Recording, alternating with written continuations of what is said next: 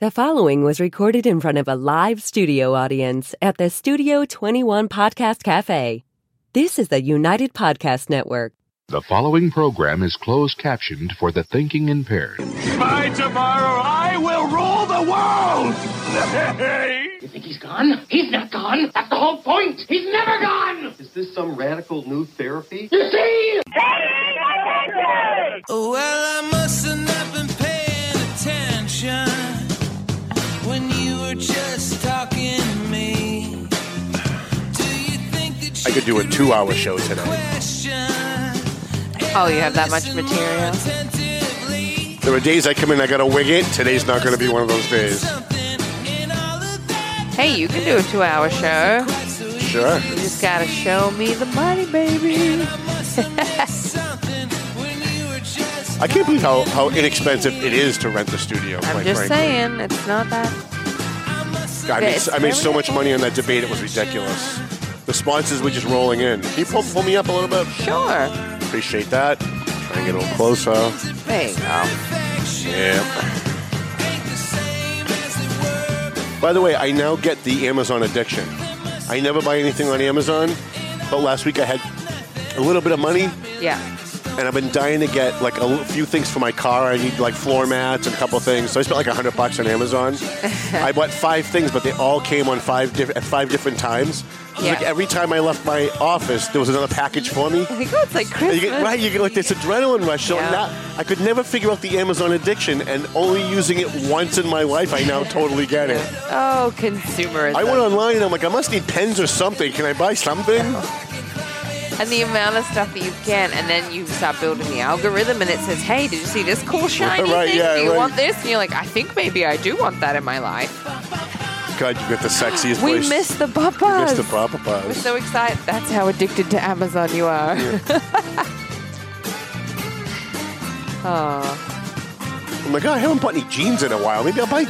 Like now I'm just looking for things to Yep. buy, and I'm going, no, stop. This is what gets people in trouble. We gotta have you talk more on the show, though, because when I I don't know, listen, you do a lot of talking. I know, but when I listen back, I listen to your voice and I go, God damn, that literally is the sexiest voice I've ever heard. You should hear me sing. Yeah, baby.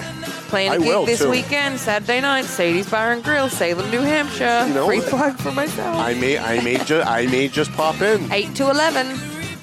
All right. Mel sounds like he's wrapping up, so we should probably start the show, right? Yeah, let's do that. Hi, how you guys doing? My name's Tom Duggan here at the Paying Attention Podcast. Hi atop. 2 guys smoke shop at the Studio 21 Podcast Cafe. We're going to do a little bit of an election wrap-up today. A couple of things I want to get to first. And again, I don't like to make things about me because really I'm the most irrelevant person of anybody that I talk about on this show. But I do like to use my experiences to try and educate you guys about how scummy the politicians are on the inside. For the last 4 years, all I've gotten was the shit kicked out of me in Methuen by Methuen city councilors, telling all the new people that got elected, you don't want to be around Duggan. He's a liability. He's toxic. He's no good. People don't like him. He's got a lot of enemies. But all of my enemies are on the inside bubble of politics because it's the people that I cover. And if that's going to be your environment, yeah, everybody hates me. But once you step out of that and you go out into the real world, well, all of the candidates except for one, 7 of my 8 candidates won on Tuesday. And wouldn't you know it, I woke up this morning and I had phone calls from people in Methuen asking me for my advice. Tom, I've been thinking we got this thing coming up on the agenda. I was just wondering, what are your thoughts on that? And I'm like, oh, this is funny. This is somebody who hasn't returned my fucking phone calls for the last 2 years. Now that they see that my support for Estella Reyes didn't hurt her, my support for other candidates like Paul Tucker didn't hurt them, that it actually helped them, now all of a sudden it's like, oh, maybe if we ever want to run for state office, we should probably be a little nicer to Tom Duggan because, he's not quite the pariah that we told people he was. But, now it's a little too late, though. Quite frankly, anybody that calls me for advice now that's been ducking my phone calls for the last 2 or 3 years in Methuen, yeah, I'm going to be too busy rearranging my sock drawer to get back to you at this point. Another thing I want to get to real quick, we had a front page story on the Valley Patriot last month about North Andover Selectman Chris Nobili. We had evidence that North Andover Selectman Chris Nobili had sold his house, bought a piece of property in Ogunquit, Maine, and applied to be on a town planning board, one of the planning boards for the town in Algonquin, Maine, and was appointed to one of the town boards while he was keeping a fake address in North Andover and continuing to show up at board meetings in North Andover, hoping to ride out the end of his term. Now think about that. This is a guy in North Andover, and by the way, I liked Chris Nobili. I voted for Chris Nobili, and I even endorsed Chris Nobili. But when I did, I only asked him one thing in return. In fact, every candidate that I help, I only ask for one thing in return. Like, if you want to buy ads, that's fine, but that's not my thing. My thing is, if I'm going to help a candidate calls me and says, I really will appreciate your expertise. You've been doing this a long time. I say on one condition: if you win, keep the line of communication open. If there's something going on in town, maybe the Board of Selectmen approved some kind of a grant that's going to help after-school kids or something for the elderly, please drop me a quick email, drop me a quick text, let me know what's going on so I can research the story and write a story. Just keep me in the loop. Chris Nobili never did that. Like so many other candidates, I campaigned for him, I voted for him, and then I never heard from him again. Until this scandal broke, until we started getting copies of his application to the planning board in Algonquin, Maine. And then I called him and left him a message, texted him several times, and he never got back to me. Until after we wrote the story created scandal. He resigned 2 days after the Valley Patriot hit the streets. And then I got a snarky text message from Chris Nobili up in Algonquin, Maine, saying how sad it is that, Tom Duggan, you're on Main Street, North Andover, and you never cover any of the positive things we do in town. Really, Chris? Really? Well, did you ever fucking pick up the phone once and say, hey, Tom, you should write a story about some really good thing that's going on in town? Have you ever even forwarded to me the fall festival schedule, sheep sharing schedule, any of the positive things going on in town? Don't tell me that I only cover controversy and I never cover anything positive. If you're an elected official and you've never once sent me an email or a text message telling me about something good going on in town, and by the way, that holds for all the elected officials in North Andover. Phil of the future, Phil DeCollegiero, was the only one who would on a regular basis let me know, hey, Tom, we've got Farmers Market coming up next week. Maybe you might want to post it to your 22,000 followers on Facebook, or put it in the paper for your 22,000 readers in the Valley Patriot. And we always did, and it always helped out the town. But he's the only one. The rest of them think I'm supposed to chase them for stories. Now, look, I cover 30 cities and towns, from Newburyport all the way to Lowell. I'm one guy. I can't cover everybody. I can't know what's going on in every community. But Chris Nobili, you're one guy covering one town. And in the 10 years that you sat on the Board of Selectmen, you never once reached out to me and said, here's a positive story. So you've got a lot of nerve at the end of the day after I caught you illegally registered in North Andover, illegally sitting on the Board of Selectmen while you live in Algonquin, Maine. Don't then turn it on me and say, oh, well, you're only covering scandal. You never cover any positive stories. I cover lots of positive stories when people tell me about them. But again, I'm only one guy. All right, so Chris Nobili has resigned, and the only thing that I want the people of North Andover to start thinking about right now, considering this situation, because he does have to be replaced, every single member of that Board of Selectmen knew. They all knew that he was keeping a fake address. Only one spoke out. And that was after I called that person. Everyone else was perfectly happy keeping the public in the dark. Now, if your Board of Selectmen in North Andover is keeping something like that from the public, it makes you really wonder what else they're keeping from the public. It makes you wonder what else they're keeping secret. So I think Chris Nobili is onto something. Maybe I should be paying a little bit more attention to what my own hometown Board of Selectmen in North Andover are doing. And so I have decided that from now on I'm going to start doing that. This is one of those Confucius says, be careful what you ask for kind of thing, because as soon as I started making phone calls about North Andover to do a North Andover story, you wouldn't believe the stuff that started coming to the surface. Like, all I had to do was start asking, and there's a ton of stuff there. So keep an eye on the next couple of Valley Patriots. You're going to get quite an education as to what's going on in North Andover, and I'm actually kind of looking forward to it now because Chris Nobili's right. I should be paying more attention to what's going on in North Andover, and that's what I'm going to do. All right, in the elections on Tuesday, it's Thursday. It's the 2 days after the primaries.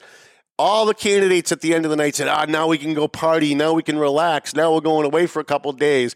Tom, want to come with us? Nope. Because Tom still has to put a paper together. So while everybody else was relaxing at the end of the election, I had to go home and I had to put the paper together. It went to the printer this morning at 5 a.m. Normally we get it the same day, but we won't get it until tomorrow morning, so you'll start to see Valley Patriots. But here's the front page. You got it up on the screen. Oh, when there's two screens, it's the one on the left is in queue. Okay. So here's the front page of our paper, just so that you know what to look for when you're out. And it looks as though the real winner in the primary on Tuesday was a guy not even on the ballot. It was Lawrence Mayor Brian DePina. He has become the kingmaker. And when you start to look at some of the numbers in those races, it's absolutely stunning. I came in here a year ago next month, to talk about who won and who lost in the mayor and city council races in Lawrence, and we pulled up the district-by-district numbers. And I specifically remember in District A, it was very clear that nobody cared who the candidates were. The number of votes that Brian DePina got were directly correlated to the number of votes the city council candidate that he endorsed got. So it didn't really matter who they were. Whoever Brian DePina endorsed, that's who was going to get those numbers. And we saw the exact same thing in this state primary election. He had 4 major candidates that he was endorsing. He endorsed Pavel Payano for state senate, a Lawrence city councilor. He endorsed Estela Reyes for state representative, a Lawrence city councilor. And he recruited and endorsed local businessman Francisco Polino, who had run for city council once before against Estela Reyes. Now it's kind of weird that they're on the same side. And he got slaughtered. And I think he ran once after that too, and he got slaughtered again. This time, not so much. So let's see. I want to make sure I didn't forget any of my pre-stuff. Let's see. So let's pull up. So let's look at the Estela Reyes Jim McCarty race. This race was really dirty. It was really dirty, and it got really dirty really fast. The good news for Estela Reyes is Jim McCarty is so flipping predictable that Estela Reyes and I sat down the day that I decided to help her, and I wrote out for her what he was going to do in the last week before the election and what issues he was going to try to use to smear her. Because she really doesn't have anything in her background that you can smear her on. But there's a couple of things that happened when she was first elected to the city council that people said she did, that were reported that she did, but at the end of the day, once you looked at the deeds and everything else, you find out she really had nothing to do with it. But I sat down with her and said, you know and I know that because of who's backing this kid, Jim McCarty, that they're going to go negative, because that's what these people do. And they always wait till the last week, so you can't answer whatever accusation they make. There's no time to get it out there. And they throw out these hit pieces that go out in the mail, and they usually send like 5 to each individual to make sure you get one. Well, it backfired, because Estela Reyes, instead of getting down in the dirt with Jim McCarty, instead of firing back and talking about all of his conflicts of interest and how his stepfather's the head of the electrical division of the city, works for the city, how his uncle's a police captain and was illegally hired to be fire deputy chief. His uncle's a fire captain, I'm sorry, not a police captain. He's a fire captain, was illegally hired to be the fire deputy chief. Civil Service did this scathing 30-something page report naming all of Jim McCarty's conflicts of interest. She could have just Xeroxed that report and mailed it to every voter, and Jim McCarty wouldn't have got one vote. Instead, Estela Reyes, once it happened, she called me. She was very upset. She called me and she said, I can't believe you were right. This is exactly what this guy did. And I said, good, now follow your plan of attack. We talked about this 4 months ago. Go back, grab those notes, and follow that plan of attack. And she did. She stayed classy. She refused to answer any allegation. She refused to go negative. And she continued to knock on doors. And whenever someone brought it up, and I watched it a couple of times, someone would bring it up and she'd say, I'm really here to talk about what your priorities are. I'm not here to talk about my opponent. And people on the doors were saying to her, do you know that his cousin did this? And do you know that he covered up that? And she'd say, that's really good to know, but I'm really more concerned about what you think I should be doing for you at the legislature. And that's why these numbers are what they are. If you look at, these are the Lawrence numbers. Now, McCarty's a Methuen city councilor. Estela Reyes is a Lawrence city councilor. this new district encompasses Lawrence and Methuen, and it's about 50-50, but there are more voters in Methuen in this district than there are in Lawrence, which is why Jim McCarty was the front runner going in. And Jim McCarty really should have won this election. By all right, with all of those Methuen voters eclipsing the number of Lawrence voters, Jim McCarty should have kicked her ass. And he should have done it with easily 500 to 800 votes. That should have been the margin had this gone the way a normal election goes. But the backlash of the negative pieces that Jim McCarty sent up, and he didn't just send them in Methuen, which would have been smart. If he was really smart, he would have sent all the negative pieces to Methuen and all of his positive pieces to Lawrence. But see, I wasn't helping Jim McCarty. That would have been the advice I would have given him. Instead, he's listening to all the people he thinks are really smart, who really know about elections 40 years ago, but haven't really run in one in the last 10, right? So what Jim McCarty did is he sent all the negative pieces in Spanish to Lawrence. And I talked to a number of my Latino Dominican friends who weren't real high on Estela Reyes. I mean, they liked her, but they weren't thrilled to be voting for her. They really weren't sure who they were going to vote for until they got that hit piece. And then it was another white guy picking on another Latino, another guy bullying a woman. That's what I was hearing when I was in Lawrence. When I'm at Bally's, when I'm at Malaya's, when I'm at the nightclubs and I'm hanging out with my friends. That's what I was hearing, and I wasn't soliciting it because when I'm out in the community and people are talking politics, I'm very opinionated, but I'm more concerned about understanding why other people think the way they think about certain things and pick their brain, because that becomes a representative sample of other voters, right? Like, I don't want to influence when I call someone and say, what do you think about the Estela Reyes race? I don't want to start off with, hey, make sure you vote for Estela Reyes, because then I'm going to get the answer I want, right? And the white people that I talked to in Methuen, and I'm going to say that I got no less than a dozen or more comments like this during the campaign, said in the last week, I wasn't even going to vote in the primary. I wasn't even going to vote. But I got this thing in the mail attacking former police chief Joe Solomon. The guy's been gone for a year. What is this guy doing? I liked Joe Solomon. I wasn't going to vote. Now I'm voting just to vote against him. And as a result, here's what the Lawrence numbers look like at the very bottom of the screen that you've got there on your graph. Willie Lantigua, who was actually in this race, and we predicted he'd get 300 votes. Let's see how that works out. For the Lawrence numbers, though, we got 183 for a total. He got Jim McCarty got 223 votes in Lawrence. That's probably the few white people that are left that haven't turned the lights out yet in Lawrence. And Estela Reyes got 964 votes in Lawrence. So the hit piece in Lawrence that Jim McCarty sent out, not only did it not help, it actually hurt him. Let's bounce to the next one if we can. So ignore the yellow at the bottom because that's the final total. But just looking at these are Methuen numbers, precinct by precinct. Look at precinct 1. Now remember, the first column is Willie Lantigua, the second column is Jim McCarty, and the third column is Estela Reyes. Estela Reyes beat Jim McCarty in Methuen Precinct 1. Methuen Precinct 1 is in the Central District. Jim McCarty is the Central District City Councilor. These are his voters. His own voters in his own district who put him there 3 times voted against him for state rep. Now, if you want to talk about the biggest loser of this election, Jim McCarty is the biggest loser of this election. He had the help of Bill Manzi, who's probably the smartest electioneer, campaigning guy I've ever met in my life. I call, even though we're on opposite sides, sometimes I even call Bill Manzi and say, hey, what do you think of this? I need some advice on what are your thoughts? Okay. He had Bill Manzi behind him. He had Neil Perry behind him. In fact, Neil Perry, if Brian DePino in Lawrence is the kingmaker today, Neil Perry's the second biggest loser. Biggest loser is Jim McCarty. Second biggest loser is Neil Perry. None of his candidates won. So how much of a pariah was Tom Duggan now that I'm thinking about it? Really, right? Because Perry couldn't be with me because I was too toxic. I was gonna cost him support. I was not well liked, but I'm only not well liked on the inside. That's where I'm not well liked, because people on the inside have things to hide, and they don't want me to be friendly with anybody else on the inside because they're afraid I might find out what they're up to.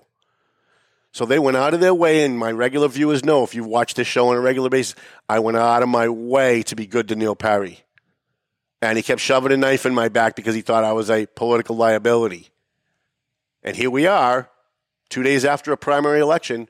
7 of my 8 candidates won. Not much of a liability for them. Neil Perry had 0 candidates. 0. And this final number here, if you look at the bottom of the graph that I've got here for you, those are your total numbers. Willie Lantigua got 332. We predicted about 300. I think that's pretty good because I called almost to the vote how many votes Willie was going to get, but that's because that's his base of support. Those are the people that if Willie walked into a McDonald's and shot 15 people on video, admitted it, and confessed and went to prison and ran from prison, those 332 people are still voting for Willie Lantigua. Because there are some people out there, when they love you, and it doesn't really matter. Jim McCarty got 1,151 votes. Estela Reyes, 1,534 votes. He should have beat her by 500 to 800 votes. She beat him by 4. Now, it's not just because of the mailing that went out in the last minute. It's also because Estela Reyes worked her ass off. Like Diana DiZoglio, she understands to win an election, you outwork and you outperform at the doors.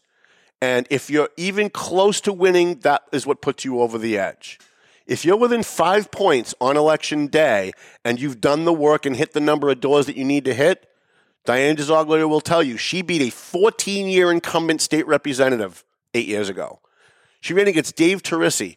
Nobody thought she could win. In fact, she came to me and said, I'm going to run against Dave Turisi. And I said, I'll help you, but just know out of the gate you can't win. His father owns Jackson Lumber. He's been a state rep for 14 years. He wins with 80% of the vote every time he runs, no matter whether he's got someone or not running against him. You can't win.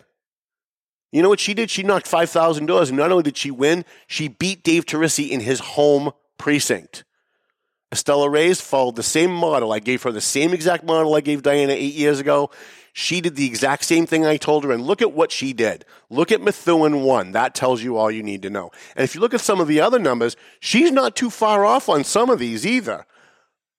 I mean, Methuen Precinct 15, she only lost by 18 votes. And if Willie Lantigua wasn't in that race, Willie got 21, that most likely would have gone to Estela. She would have won in Methuen Precinct 15.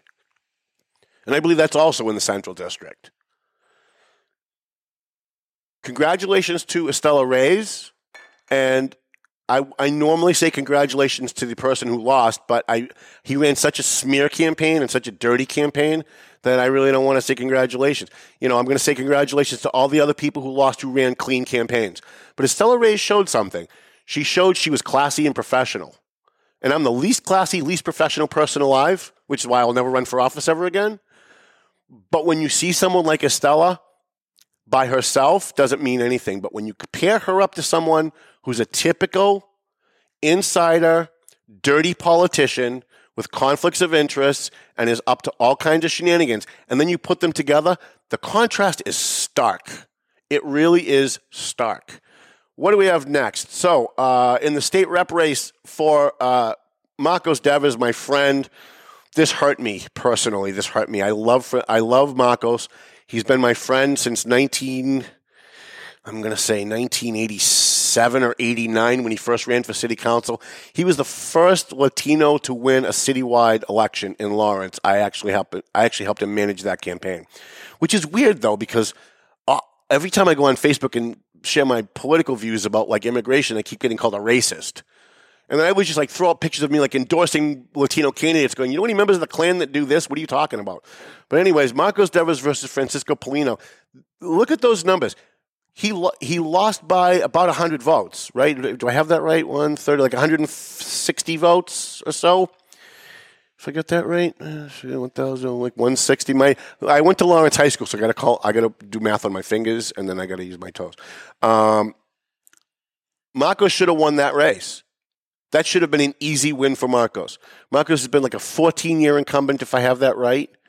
He is very popular. He's very well liked. He does not get involved in controversy. He doesn't badmouth other people. He doesn't campaign like Jim McCarty. He doesn't send out negative hit pieces. He's Mr. Love and Power. And 99 times out of 100, that's going to work for a guy like Marcos. Except Marcos Devers endorsed Kendris Vasquez for mayor last year, and I begged him not to. I literally went to his house, which I never do. I'd rather call on the phone or text. I don't like to go out to even get my own mail.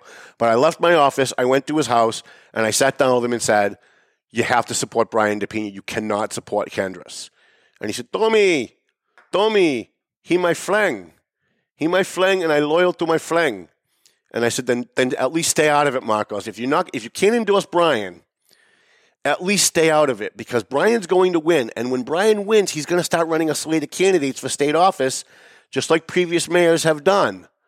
And he's not going to be supporting you, and you two guys really could work well together. I put them both in the same room. I tried to get them to work it out. I actually, halfway through the discussion, I actually just got up and left. I was like, you know what, I'm done. I tried to put these two, just like when I tried to put Jessica together with Steve Saber. And one was willing and one wasn't. I just walked away. I tried. Well, here we are. Payday has come, Marcos. And I'm sorry to say that the reason why these numbers are what they are is because last year, Marcos Devers supported Kendris Vasquez. This is all Brian DePina. This is all. If Brian DePina had stayed out of this election and not endorsed anybody, Marcos would have won. Not to mention the fact that Francisco Polino ran this election. And by the way, he ran a good election. I mean, I heard a lot of complaints about his behavior during the election. And I don't know if those were coming from Marcos' people or if I was being set up, if it was real. But I heard a lot of complaints about Francisco yelling at people because he is kind of a bull in a china closet. I like the guy, but we'll just call it like it is. He is kind of a bull in a china closet. He's kind of he comes across as a bully even when he's not being a bully. It's just kind of the way he comes across. I don't know that Francisco could have beat him without Brian DePina, but he did. He did, and Marcos Devers now has the distinction of being the only incumbent in the legislature who lost his seat on Tuesday. The only incumbent that lost. And by the way, I tell you guys all the time when we talk about elections that the only time you're ever going to beat an incumbent, like there's always like that one exception from 40 years ago, but the only time realistically you're ever going to beat an incumbent is in a primary. In a final election, incumbents almost never lose. Almost never lose. Right? Like Donald Trump lost, right? We all can remember that because it happens so seldom. One was George Bush's father lost re-election, I think, when he ran for his second term. But those are the two exceptions that we can remember because they happen so seldom. No Lawrence mayor that I can remember in my lifetime has lost as an incumbent. They've never been thrown out. In Methuen, and I could be wrong about this, but in my lifetime, I don't think I've ever seen an incumbent lose an election as mayor of Methuen. It just doesn't happen. Incumbents don't lose unless something really bizarre happened. And here in I think it's the 14th Essex District, something bizarre happened. And what happened was Brian DePina put together a team of people that he got together in a room, and I was in on some of those meetings, and the entirety of the discussion was, I don't care about social issues, I don't care about abortion, I don't care about the death penalty, I don't care about any of this other stuff. We need a team that's going to bring money to Lawrence. We need a team that's going to bring funding into Lawrence to help Lawrence get better. And everyone needs to be working on the same team. We all need to be working together, and we all need to be taking our direction from the mayor, because the mayor is the guy that knows what Lawrence needs for funding. So Brian is now the captain of the ship in Lawrence and Methuen. Let's go. Let's finish this off. 11 minutes left. All right, I'll try and breeze through this. In the Senate race, this was a little bit of a surprise for me. I was predicting Pavel would probably win this election. I didn't think he'd win it by 1,200 votes, but he did, if my math is correct. Doris Rodriguez, by the way, I was expecting her to get between 300 and 500 votes. She actually exceeded what we thought she was going to get. And what that tells me, Doris, if you're listening, what that tells me is Doris Rodriguez needs to run for a smaller office, build herself a base of support, go out and take care of potholes and take people's complaints about their streetlights being out and take care of those things for them as a city councilor. And then once you've built up a base of support, then you come back and you run for a seat like this for state senate, and that 931 number becomes somewhere in the neighborhood of 4,000 to 5,000. Because that's exactly, by the way, what Pavel Payano and Eunice Ziegler did. They're both city councilors. Eunice Ziegler is a councilor in Methuen. Pavel is a councilor in Lawrence. And Pavel was the top vote getter in Lawrence. He ran at large. Eunice is a district councilor. She has not topped the ticket because she's in that race with Steve Saber, and Steve Saber has a larger base of support in the east end of Methuen. But both of them have built up a constituency. People that have called them and said, hey, I've got a problem on my street with noise. Can you talk to the police department? They won't come anymore. Or, hey, I got a pothole in front of my house, and I lost my suspension getting into my driveway. Can you call DPW for me? I've called. They won't listen. And so both Pavel and Eunice have built up a small base of support within their community that when they decided to run for higher office, they already have people that they can tap into, that can hold signs, that can donate money, that can run a fundraiser, that will help them make phone calls, that will help them do mailings. And Doris didn't have that. And that's it's no criticism of her. It's what it is. She didn't have it. And so Pavel Payano pulls up. I actually had the numbers precinct by precinct. They're really fascinating. Eunice probably should have done a little better in this. But Brian DePina sent out not just a mailing, he sent out multiple mailings the weekend before the election, last weekend, with his slate of candidates that he wanted people to vote for. And he actually had like a sample ballot with their names and had the names checked. And now you don't think that that's like a big thing, but psychologically, subconsciously, you're looking at a ballot with a name already checked. When you walk into the ballot and it's blank, your mind already checks those boxes because it recalls that visual image that you had when you looked at the one that was all checked that you got in the mail. And it makes people subconsciously more likely to vote for those candidates. By the way, they've done studies on that, and that's actually true. I think it was like, it was someplace, I don't know if it was Auburn University or one of the universities down south. I remember reading a few years ago, did like this extensive subconscious subliminal thing with campaign advertising, and it was absolutely totally true. Pavel Payano, class act. I went to his campaign headquarters election night, and he thanked Eunice Ziegler. And I was told, by the way, this morning, and I don't know if this is true, please let it not be true, that Eunice never called to concede. And if that's the case, I know she called. We went live when Pavel gave his speech the night that he won, and then she called me and said, I don't have the Lawrence numbers. So I asked Pavel's people to give me the Lawrence numbers. I took screenshots and sent them over to her, thinking she would then call and concede. And by the way, conceding, it's not really, it's a formality. You know, I mean, whether you concede or you don't concede, the person who wins still wins, the person who loses still loses. But it's really kind of a nicety in politics. There aren't many niceties in politics, but one of the niceties is usually when someone knows that they've lost the election, they call the other person and say, hey, you know, you ran a good campaign. Good luck. If you need anything when you get into office, please give me a call. Of course, they never mean any of it when they do make the phone call, but they make the phone call because it's one of the very few, if the only nicety of politics. Let's bounce to a couple of other races because we only got 7 minutes left. Here's the next one. Here's the big one. This was the big one, folks. I walked out of Lawrence walking on clouds. I was like, oh, my God, Estella Reyes beat that crook Jim McCarty, and I'm so happy. And I'm a little sad that Marcos lost, but I'm so glad that Jim McCarty lost because he's such a crook. And then I went back to the office and said, maybe I'll go to Diana DeZoglio headquarters. And I put on TV, and they had her up by about 2%. And she was projected to lose by 5 to 8 points. Every single poll last weekend that was conducted and released had Diana DeZoglio 5 to 8 points behind. And I texted her and I said, this is when you shine. Every time you've run for state rep, you were the underdog and you won. When you ran for state senate, you were the underdog and you won. Now you're running for state auditor, you're the underdog. You've got 2 or 3 days left. This is when you pour it on. This is when you shine. All that work you did back in April is now going to come to fruition. And I got the impression from her she didn't think she was going to win. And I told her, hold your breath.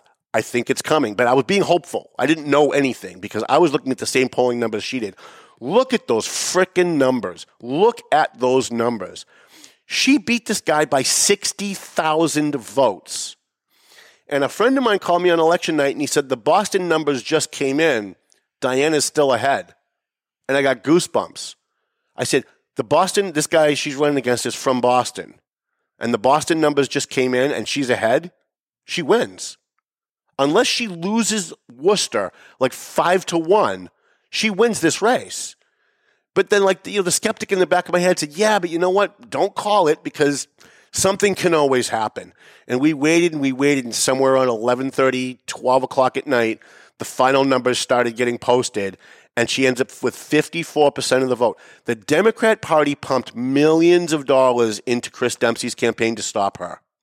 I talked to a Boston city councilor 2 weeks before the election who said to me that his number one goal in life was to stop Diana DiZoglio from achieving power. The insiders hated her because they can't control her.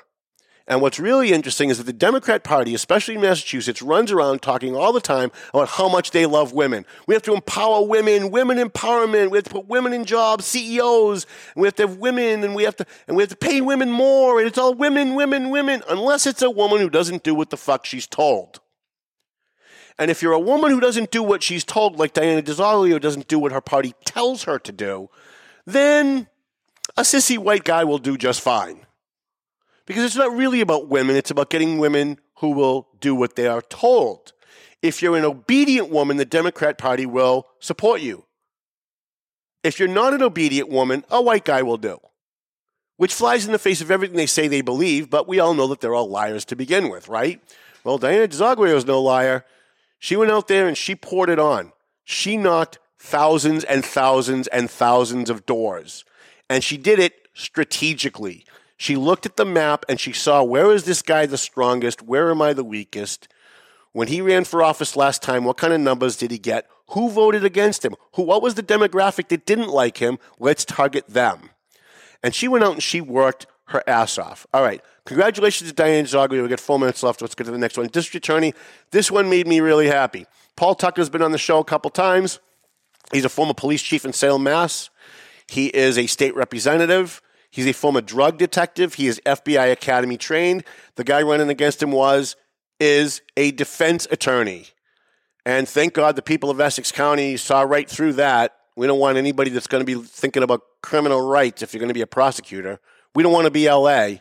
or San Francisco or any of those other cities or New York where they just let criminals go.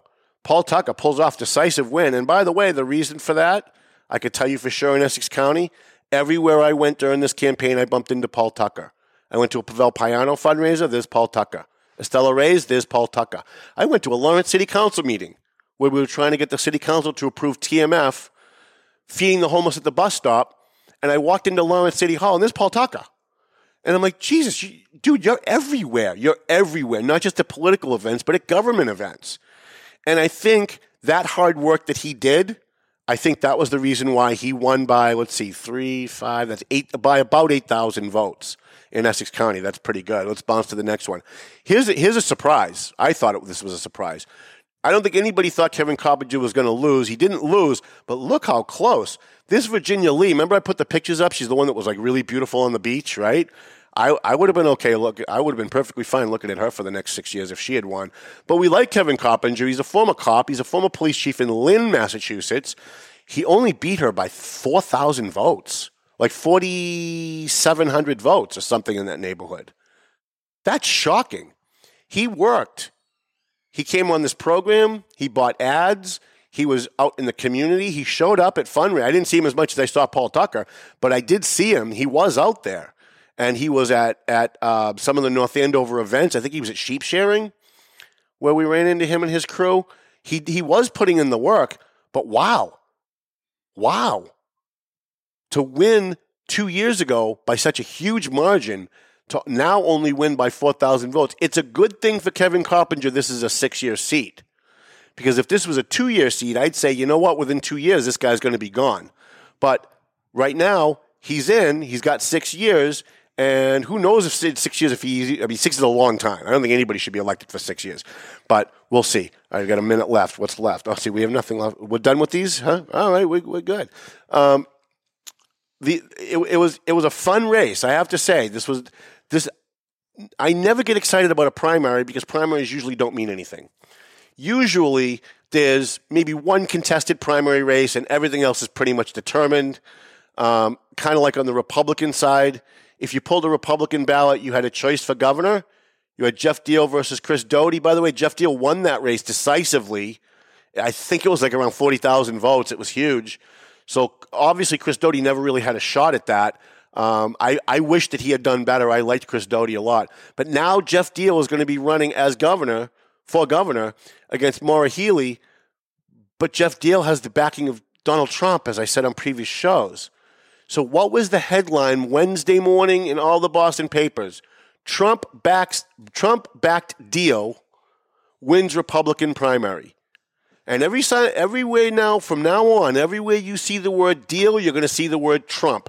Because the Democrats and the media want to tie them together, because the Democrats and the media know that Donald Trump is more hated in Massachusetts than Charlie Manson. It's just the way that it is.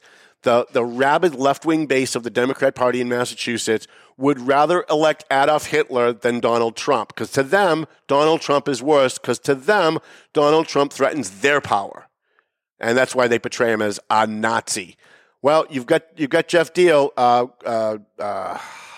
Leah Cole Allen also ran. Don't get old, kid. You get in the middle of a thought, you just lose it. Leah Cole Allen won for lieutenant governor, and they're going to go up against Maura Healey. Also, one more thing. I know time's up. You can wrap up with Mel. You can start with Mel if you want. The other surprise, I got one prediction wrong. I came in here and I said, I think Bill Galvin is all done as Secretary of State. He not only won, but he won hugely. He won like 65-35 in that race. And I think John Keller was the one that said it on Twitter. He said, it looks like in the Democrat Party, I'm trying to remember exactly. He said, it looks like in the Democrat Party, if you're an incumbent, you really have to have a good reason to throw somebody out of office, throw an incumbent out of office. And the Democrats didn't have one with Bill Galvin. So Bill Galvin wins. He's going to run up against Rayla Campbell. That's an easy win. He wins that 80-20, I think. But Rayla's been begging me to come on the show. So we will have Rayla come on. And I'll ask her the same question, like, why are you running? You know you can't win. It's really weird how candidates never know how to answer that question. And mostly they don't know how to answer that question because nobody's got the balls to ask it. So they've never been confronted with a question like, why are you running when you can't win? And, of course, you always go, oh, of course we can win. You know, the stars could align and lightning could strike and the other guy could get a heart attack. And, yeah, no, in 90% of the races we know who's going to win. And in that Secretary of State's race, we know Rayla Campbell's not going to win. I like her. I'm certainly thinking of voting for her, but I don't think she can win. All right, you can roll up Mel. I don't know if you're me. We're good? I can just keep going forever? All right. Oh yeah, we got to do the sponsors. Let's do the sponsors. By the way, thank you to all of our sponsors who not only sponsor the show, but who sponsored that state Senate race debate that we had a couple of weeks ago with Pavel, Eunice, and Doris. That was a fantastic debate. I have a number of voters who said that they made their mind up as to who to vote for after watching that debate. And I don't care who you voted for. I just wanted to make sure we put the information out so that you could evaluate the candidates based on what you're looking for, and then you could make up your own mind. I didn't endorse anyone in that race. I wanted to, but after I read what all of the candidates said about critical race theory in the schools, I realized that none of them are really going to represent me at all, ever, like on any issue. So I didn't. But congratulations to all of the candidates who ran and won. Congratulations to all of the candidates except Jim McCarty who ran and lost, because almost all of you, with the exception of Jim McCarty, ran a clean campaign and ran on your virtues, not attacking the other guy. So I want to thank our sponsors here. Let's see.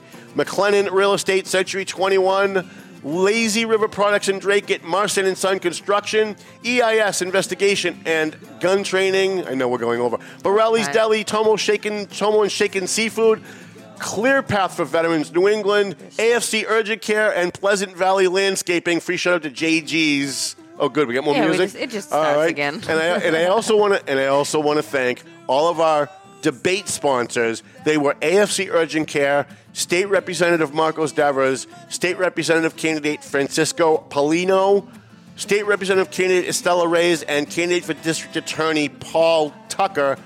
All of them except for Marcos actually won the election. So don't let anybody tell you going on Duggan's show is going to cost you votes. Doing business with the Valley Patriots is going to cost you votes. It's going to cost you support, because we proved once again that's actually not only is it not the case, but the opposite is the case. Chrissy, thank you for being my fine producer. You're welcome. We're going to have Dr. Gomer, my dentist, is coming in the next couple of weeks. But he's not going to talk about dentistry. He actually was born in Ukraine. And he wants to talk about what's going on in Ukraine from the perspective of a Ukrainian. And I thought my audience would really like that. So Melvin Taylor says we got to go home. Chrissy, I love you. Aw, I like you a lot. Oh. That's I'm in love with somebody else. Better than I get from most other people. There you go. Can't even get an exclamation point after good morning from some of them. All right. See you next week. The views and opinions expressed by the hosts, guests, or callers of this program do not necessarily reflect the opinions of the Studio 21 Podcast Cafe, the United Podcast Network, its partners, or affiliates.